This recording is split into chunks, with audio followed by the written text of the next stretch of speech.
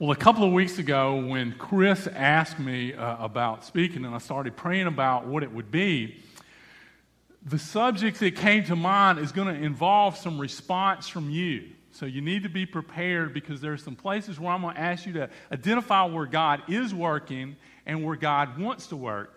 And I think he did that because he knew this was a long weekend. And it's easy on long weekends just to kind of start tuning stuff out. So I want you to stay involved. And then a few weeks ago when he kind of identified for me the subject that I'm speaking on today is courage. I didn't think about it being the weekend of Memorial Day, but I want to share with you today from Courage. The main passage I'm going to use will be in 2 Timothy chapter 1, and we'll kind of reference that and a few other things. But when you think of courage, obviously, the first thing that comes to mind is the scariest movie of all time and The Cowardly Lion. Because I can identify so much with them because when those wingbats start coming, I'm under the table. So a lot of times when it comes to courage, we think of situations like that. But more often than not, if you're given one of those, first thing that comes to your mind test on courage, you think of things like firefighters or you think of policemen. You think of people that daily have to put their lives on the line and there's preparation that they have to do for those moments of courage. Or because it is the weekend of Memorial Day service, we may think of those who have served. The other night, Josh and I were watching Flag of Our Father, which is a story about the battle at Iwo Jima. And as those boats were coming in that were going to let their tails down and the soldiers were going to storm off, I just thought about the courage that it would take. They had had training, they had had preparation, but here's the moment. There's a lot of unknown factors, a lot of danger out there, and the courage that it would take to step off and go and do what you've been trained to do. A couple of quotes about courage.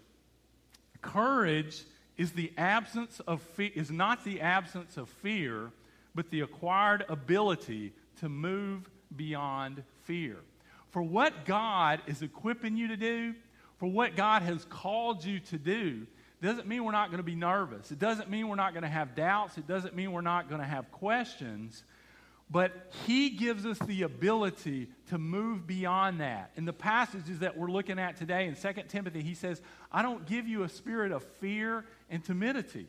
I give you a spirit of courage that's characterized by love, by power, by a sound mind, power from the Holy Spirit, power to love, power to have grace, power to give, power to serve.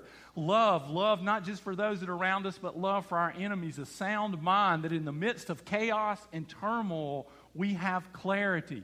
If you've ever been to an event like Mardi Gras or a sporting event that kicks off late at night where people can partake all during the day, there are a lot of times there is chaos all around, and if you don't partake, you have clarity in the midst of that. You're pretty sure nobody's going to capture you on a phone and then post you on the internet for all the world to see. You have clarity. And God tells us in those situations of he will give us not a spirit of fear and timidity, but a spirit of courage, characterized by power and love and a sound mind. A quote by Mary Ann Rodmacher says, sometimes courage is a little voice at the end of the day that says, I'll try again tomorrow. Whenever we undertake something that God calls us to do that requires courage, there's no guarantee there's going to be immediate victory. We may not even see the victory. Stephen was very influential in the life of Paul, and yet he didn't see the victory.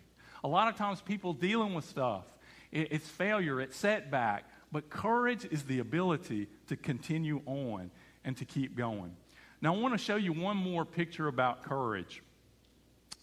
And in this picture about courage, you got a bird on a, whatever that is, some kind of reptile's nose. Because I want to make, there is something we need to understand, and that is the difference between courage and stupidity. Okay, there's a difference between courage and stupidity. Now, sometimes in courage, you have to, in a life or death situation, you have to act in a situation where you don't have training, you don't have experience, you've never been there before, but it's life or death, and you've got to immediately react. But normally, in situations where courage is required, military, police, emergency room, doctors, and nurses, there's years of repetitious training. There's learning that goes on there, procedures that you go through and you repeat. Sometimes it probably seems tedious and pointless, but it's so when that opportunity for courage to exhibit it arises, you're ready to react. Now, let's take me, for instance. Okay, if I was going to go jump out of an airplane, now I'm scared of tremendous heights. I'm not scared of going up a ladder or going on a roof. But if I had to go up here and start working on the lights, or if I had to go up several stories, there's a fear that I have because there's a little voice that comes out and it starts calling me over the edge. It says, come on closer. Come look. Look down there. Wouldn't it be nice to fly and all? And I just feel I'll go over there and look. Whatever there, the barrier is going to give way, and I'm going to be flying. So whenever at places like that and looking, I'm kind of back here, and they'll say, oh, don't you want to come up closer and see? I'm good. It looks good from here. It's nice. So for me to jump out of an airplane, that would take a lot of courage. What would be stupid for me to decide to do that and find a friend that flies and say, hey, I'm going to give you $200, take me up, I don't know, 10, 15,000 feet, whatever. And I've ordered a chute and a helmet over the internet. I watched some little video on Yahoo, and man, I'm ready to go. That would be stupid of me to do. It wouldn't, even though courage would involve stepping out, it would be courage surrounded by stupidity.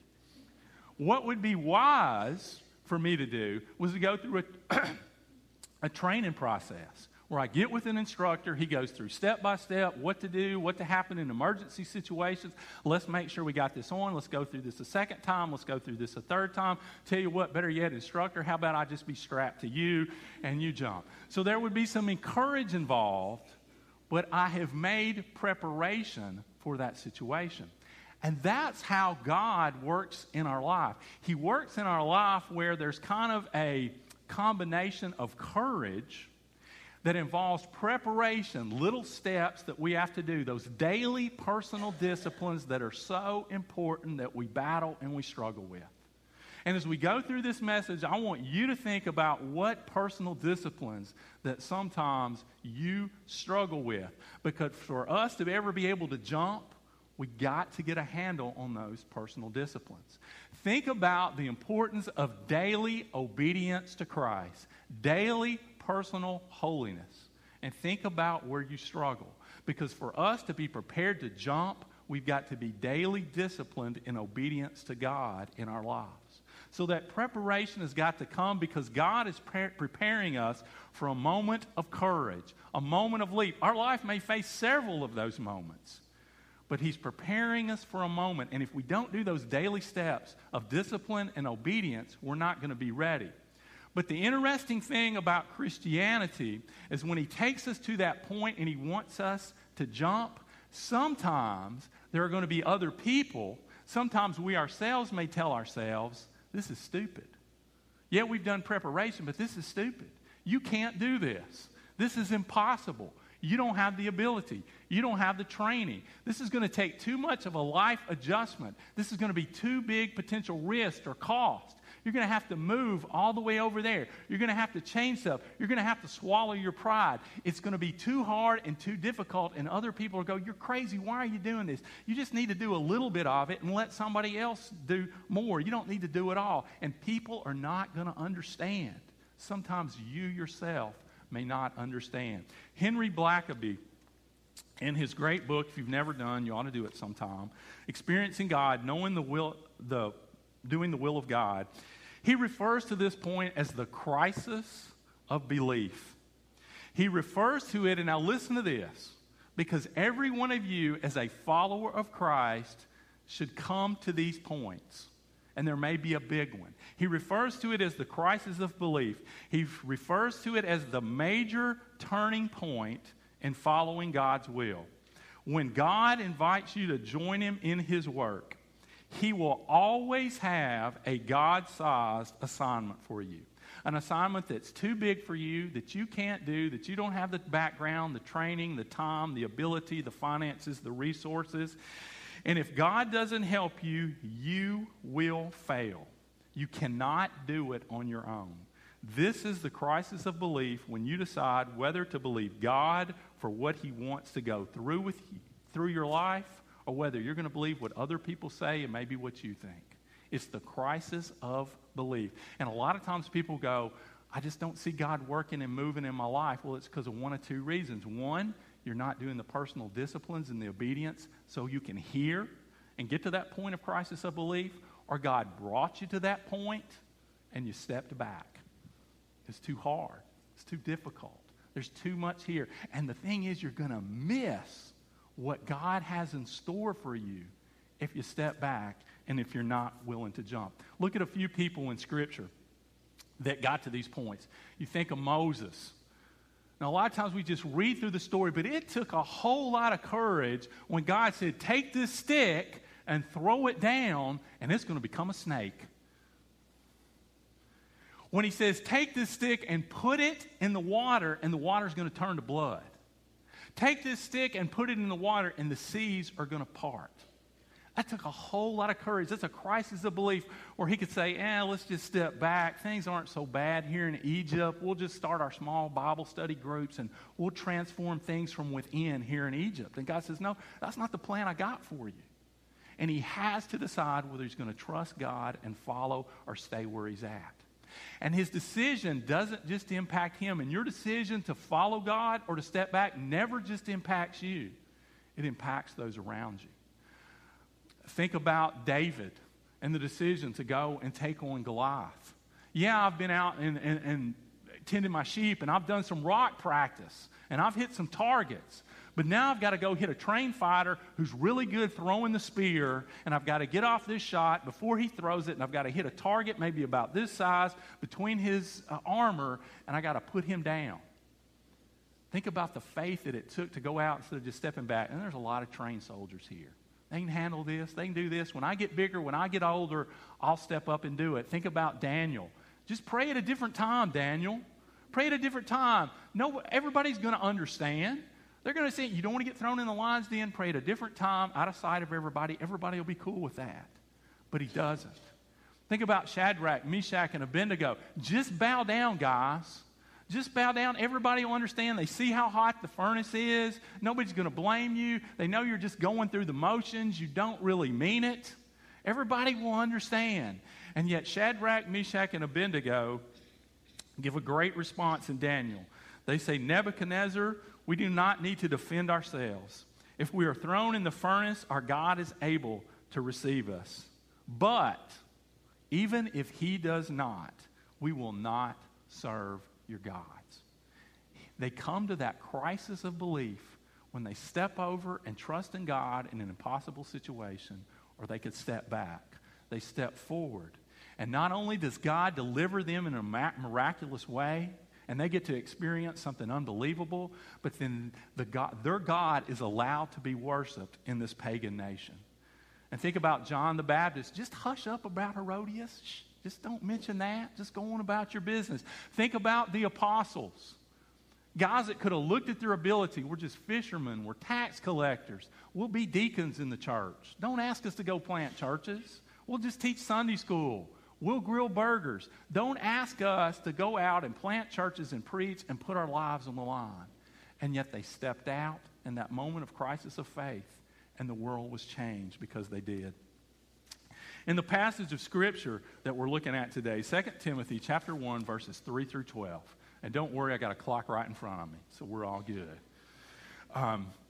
In this passage of Scripture, it's a great passage of Scripture because in this passage of Scripture, Paul is offering tremendous courage to Timothy because Paul is at another crisis point of belief in his life.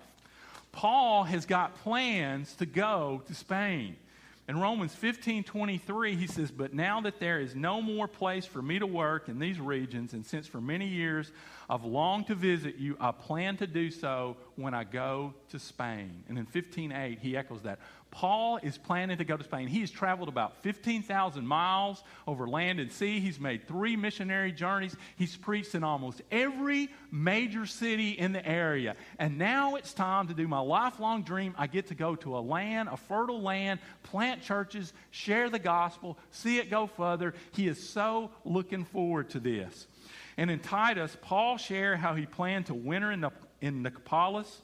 And so he set out for Rome in AD 64. And his plan was to rest there and to encourage the people in Rome and then to go on to Spain. But after being there just a short period of time, he saw very quickly that in Rome there was chaos. Somewhere around June, July, in the summer of that year, about half the city got set on fire and burned. Nero was probably responsible for that, so he needed somebody to blame for the situation.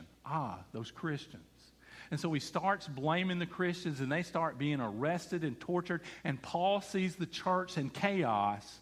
And so he knows, as bad as he wants to go, his lifelong dream, his vision to go, this is where I want. God gives him the crisis of faith and says, you got to stay here. You can go or you can stay here. And in the midst of this chaos, minister and encourage to these people. So Paul stays, and as a result of his staying, Paul is soon arrested. And Paul is arrested, and many think he was put in the Mamertine prison, which is the last place that he was at and kept before his execution. But even while he's in prison, and in this prison he doesn't have the freedom that he's had in the past, he's probably not able to write and communicate as he's previously done. In this prison setting, Paul's still looking for opportunities to encourage people. He's still demonstrating great courage. So he writes this letter to Timothy. Timothy, one who's reached out to encourage. In turn, Timothy has encouraged him. And this is a give and take here. He so wants to see Timothy to encourage him, but also because it is difficult to send large letters on parchment, he wants to get him face to face so he can tell him some things and prepare him for what's ahead. He understands this is a situation I may not get out of. And Timothy, you need to be ready to step up. And if you read through 2 Timothy, you read 2 Timothy chapter 2, where it talks about studying to be a workman approved unto God. You need to know what you believe and why you believe it. And you see later in 2 Timothy where it gives the order that needs to be in church. He says, Timothy, you're going to be the one setting up order and guidelines in churches to make sure they don't get off track. And Timothy, this is going to take courage. So he writes him here, and in this letter he gives him great encouragement. He says, I thank God whom I serve as my ancestors did with a clear conscience. As night and day I constantly remember you in my prayers. He's saying, Timothy, I am regularly praying for you. I love you, I believe in you, and I'm praying for you. There is no greater encouragement in the world that you can give to people than praying for them and letting them know that you are praying for them. He says, recalling with tears, I long to see you so I may be filled with joy. He says, Timothy, I'm the guy that's written a lot and gone over the place, but Timothy, you give me joy. Seeing how God has worked in your life. I'm reminded of your sincere faith, which first lived in your grandmother Lois and your mother Eunice, and I'm persuaded now lives in you also. For this reason, and here comes the courage part, I remind you to fan into flame the gift of God which is in you through the laying on of my hands. For the Spirit God gives us does not make us timid, but it gives us power, love, and self-discipline. So do not be ashamed of the testimony about our Lord when you're persecuted and those want to get you to step back from that. Don't be ashamed of your association with me and the things that I've written and taught. Rather, join with me in suffering for the gospel by the power of God. Join with me in suffering, Timothy. And he's telling Timothy, you've got I'm facing a moment of crisis, and when I did, I stayed here. And now, Timothy, you're about to face a moment where you can step back, stay where it's safe, stay with your small circles, or Timothy, you can launch out and carry forth the work that I have began. In verse 12, he says, that's why I'm suffering as I am for the gospel. That's why you're going to suffer. Yet this is not cause for shame, because I know whom I've believed. I've believed in Jesus Christ, and I'm convinced he is able to guard what I've entrusted to him until that day. I'm convinced he can guard my soul. I am safe in him. I'm convinced the work that I've done that has began in your name, you will guard that, and you will grow that, and you will develop that. He is encouraging Timothy to have courage to go out and impact his world. So here's the part where you got to get involved. There's a little three-part thing I want you to see. In that word right there, encouraged, there's a three-part step that God used to develop courage in Paul and Timothy, and he will develop courage in your life. The first thing is go back just a second. The first thing is you see encouraged there, because God has brought people into your life that have encouraged you. And we're going to identify some of those people. He brought those people into your life who encouraged you for you to develop courage. For you to develop courage so when those crises of belief comes along, you step over and you don't step back. And then he has left you here to face those times of courage for you to encourage other people. So first of all, let's think about encouraged real quick. In 2 Corinthians, wrong passage, but somewhere in the Bible, in Acts chapter 9, we hear, and you don't have this passage down here, this is actually the second one, but God reaches out to Paul. He reaches out to Paul there on the Damascus Road, and he smacks him and he knocks him down. And at that point, Paul's life is changed and his life is transformed. Now, what I want you to think about, I want you to write it down, I want you to identify it in your head. At what point in your life did God come along and smack you with the gospel and knock you down and change and transform your life?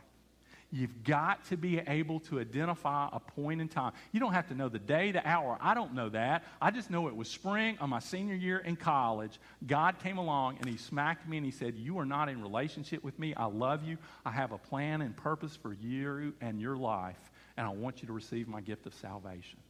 So I want you to identify that point in time in your life when you came into a relationship with Jesus Christ. And if you can't, the great news is today can be the day when you identify that you came to a relationship with Jesus Christ. But I want you to identify that. And not only do I want you to identify that, I want you to think about the people who encouraged you to that point.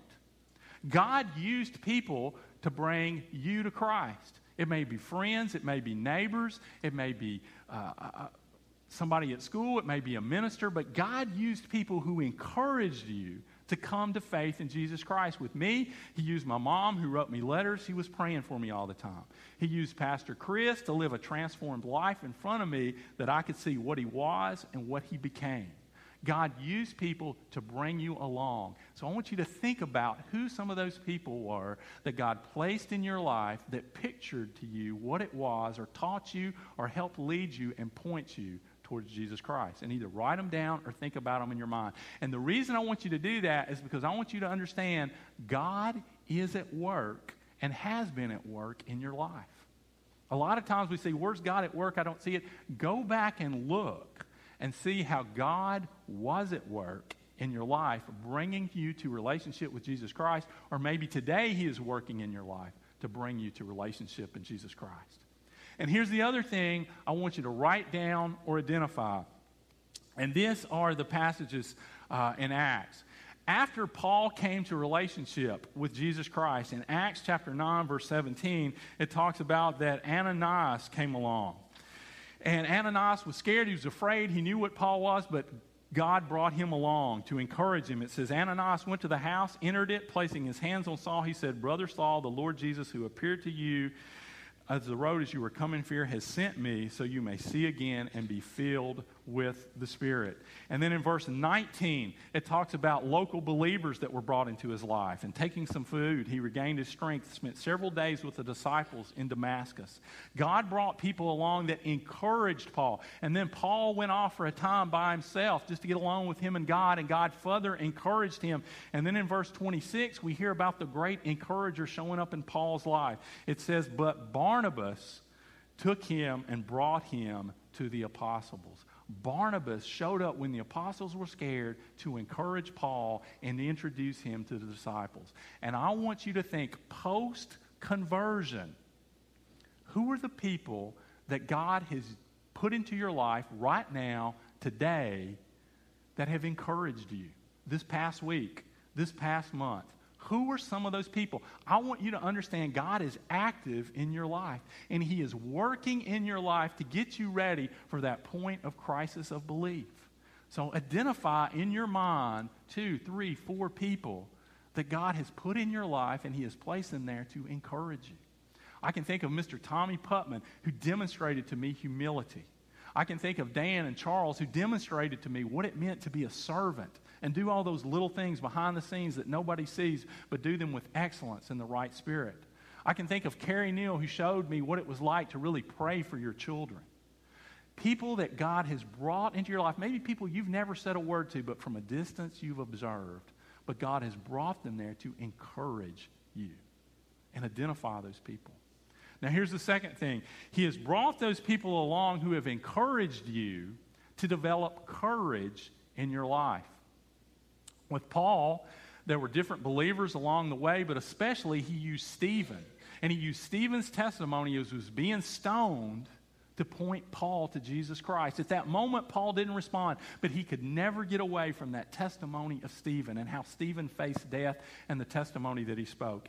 And he did all that to help Paul develop courage. And if you look in 1 Corinthians, we hear about the courage that was developed in the life of Paul. In 2 Corinthians chapter 9, verses 23 through 28, listen to Paul's courage. I've worked harder, been in prison more frequently, been flogged more severely, and been exposed to death again and again. 5 times I received from the Jews 40 lashes. 3 times I was beaten with rods. Once I was pelted with stones. 3 times I was shipwrecked. I spent a night and a day in the open sea. I've been constantly on the move, in danger from rivers, from bandits, fellow Jews, from Gentiles, in the city, in the country, at sea, from false believers. There were a lot of times where Paul could have just stepped back and said, I've done enough. I'm going to sit back, go find me a place, and I'm just going to write. I'm going to step back and just go disciple a small group of guys that will go out from here. I'm just going to spend some time with those churches that I've established. He could have stepped back, but God kept bringing him to crisis of belief after crisis of belief after crisis of belief, where he says, okay, Paul, I know you don't see good. You can't really see where you're going. You're not in the best of health, but I got another church I want you to plant. I got another letter I want you to write. I got another group I want you to encourage. And here in our passage today, he said, I know this city is in chaos and it would be a lot better and a lot safer for you to go on to Spain, but I want you to stay right here. And every time Paul stepped to that crisis and he stepped across the line. So I want you to think right now, and this is the key one, I want you to think, first of all, to get to that point of crisis of belief, you've got to daily be doing the physical, you've got to daily be doing the spiritual disciplines. You've got to daily be personal obedient to God. So when you think of those day-to-day routine over and over preparations that you have to do, how are you doing? Where is God saying, if I'm going to get you to this point and you're going to step across this fear factor point, where have you got to step it up? Where are you doing good? Where you need to do better? Where have you become negligent with? Where have you, I need you to do a little bit more. I need you to take on something. Where are you like, this has got to go if you're going to keep following me? And in your head, I want you to identify, let the Holy Spirit identify 2 or 3 of those areas and those personal disciplines and that life of obedience and holiness towards God, that if you're going to be holy, if you're going to be obedient, if you're going to follow, here's some things that have got to change, that have got to be different. And let God identify those with you. And as he shows you those, I also want you to think about that crisis of belief. Has God brought you to that point? That if you're going to go further with God, if you're going to do what he has created you to do, what he has placed you here to do, what he has prepared you to do, are you at that point of crisis of belief where God says, it's time to step. It's time to step across. And there's a part of you that's afraid, that's fearful, because it means this friendship may have to change. Instead of letting them always influence me, I got to start being a positive influence on them. Maybe your relationship and a dating relationship's got to change because you go, somebody, if I'm going to go where God wants me to go, this person can't be a part of it. And I'm talking about a dating relationship, not a marriage. But maybe in marriage, it's like, if I'm going to go where God wants me to go, here's some things that have got to change. Where I've got to spend more time, where I've got to have a different attitude, where I've got to have a different heart about things. And maybe it's career-wise. In a crowd like this, there's no reason that God's probably not calling somebody into missions or ministry. But a lot of times this keeps us from doing that. But to follow God in that direction, we've got to be willing to step across that line. Maybe somebody in here, it's an involvement in church. It's stewardship of resources. It's time, it's talent, it's ability. But you know you're at a point with God to go further. There's a line you have to step across, and you're afraid to do it. And God wants you to know, I did not give you a spirit of fear and timidity, but of power and love and a sound mind. It's time to step across. I want you to take a minute, if God's got you there, and identify it. Maybe He brought you to that point a few months ago, and you stepped back. But identify where that is, and then decide today what you're going to do with that. The last thing to identify is, as I mentioned, that point of crisis of belief, it never just affects you, it impacts other people. God wants you to be courageous because in you being courageous, it encourages other people. We're not going to look through the verses real quick, but in Paul's little group of letters, Ephesians, Philippians, Galatians, and Colossians, in those verses, in Ephesians, Philippians, and Colossians, Paul encourages those new church plants. He lifts them up, and because Paul encourages them and has courage and demonstrates that life of courage in front of them, those churches flourish and they grow. In Galatians, even when he's having to get onto the church for getting off track, he does it in an encouraging way, and they get back on track and they grow. God wants to use you in a way that impacts other people's lives. But that requires that we be Christians, that we be followers of Christ who are courageous. That when we get to that point, we step across and we don't step back. Because when we step back, you miss a blessing of God using you, and other people are impacted in a negative way. Even if God raises up other people to reach out to them, you still have taught them something. You've taught your wife, you've taught your children, you've taught your friends, you've taught your co-workers, you've taught them something about your faith when you step back. And when you step across and you're courageous, you teach them something about your faith. So I want you to think about who God has placed in your life, that He wants you to step across that line and help them grow and mature and be challenged and be courageous spiritually as well. So as we come to this time of invitation, I want you to think about those three things. I want you to think about, and I want you to be thankful for those who encouraged you. I want you to be thankful to God for reaching out to you and encouraging you and bringing you into a relationship with Him. And if you've never done that, then take care of that today.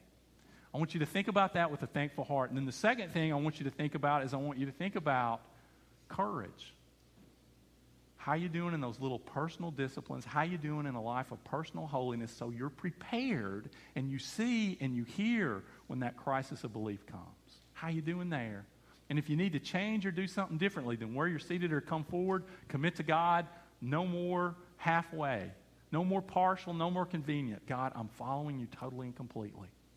And if you've identified where that crisis of belief is, are you going to step across or are you going to step back? If it happened in the past and you step back, today you're going to repent and say, God, no more. I'm going to step across. Because as you grow as a Christian, God will absolutely 100% bring you to those points in time when He's asking you to do something that's beyond your ability, out of your comfort zone, that seems illogical, where you have to totally and completely trust in Him, and when you do, other people see it and He's glorified. And as you come and you think about your decision, think about who God wants to use you to impact one way or the other. Impact them for Jesus Christ. Let's pray.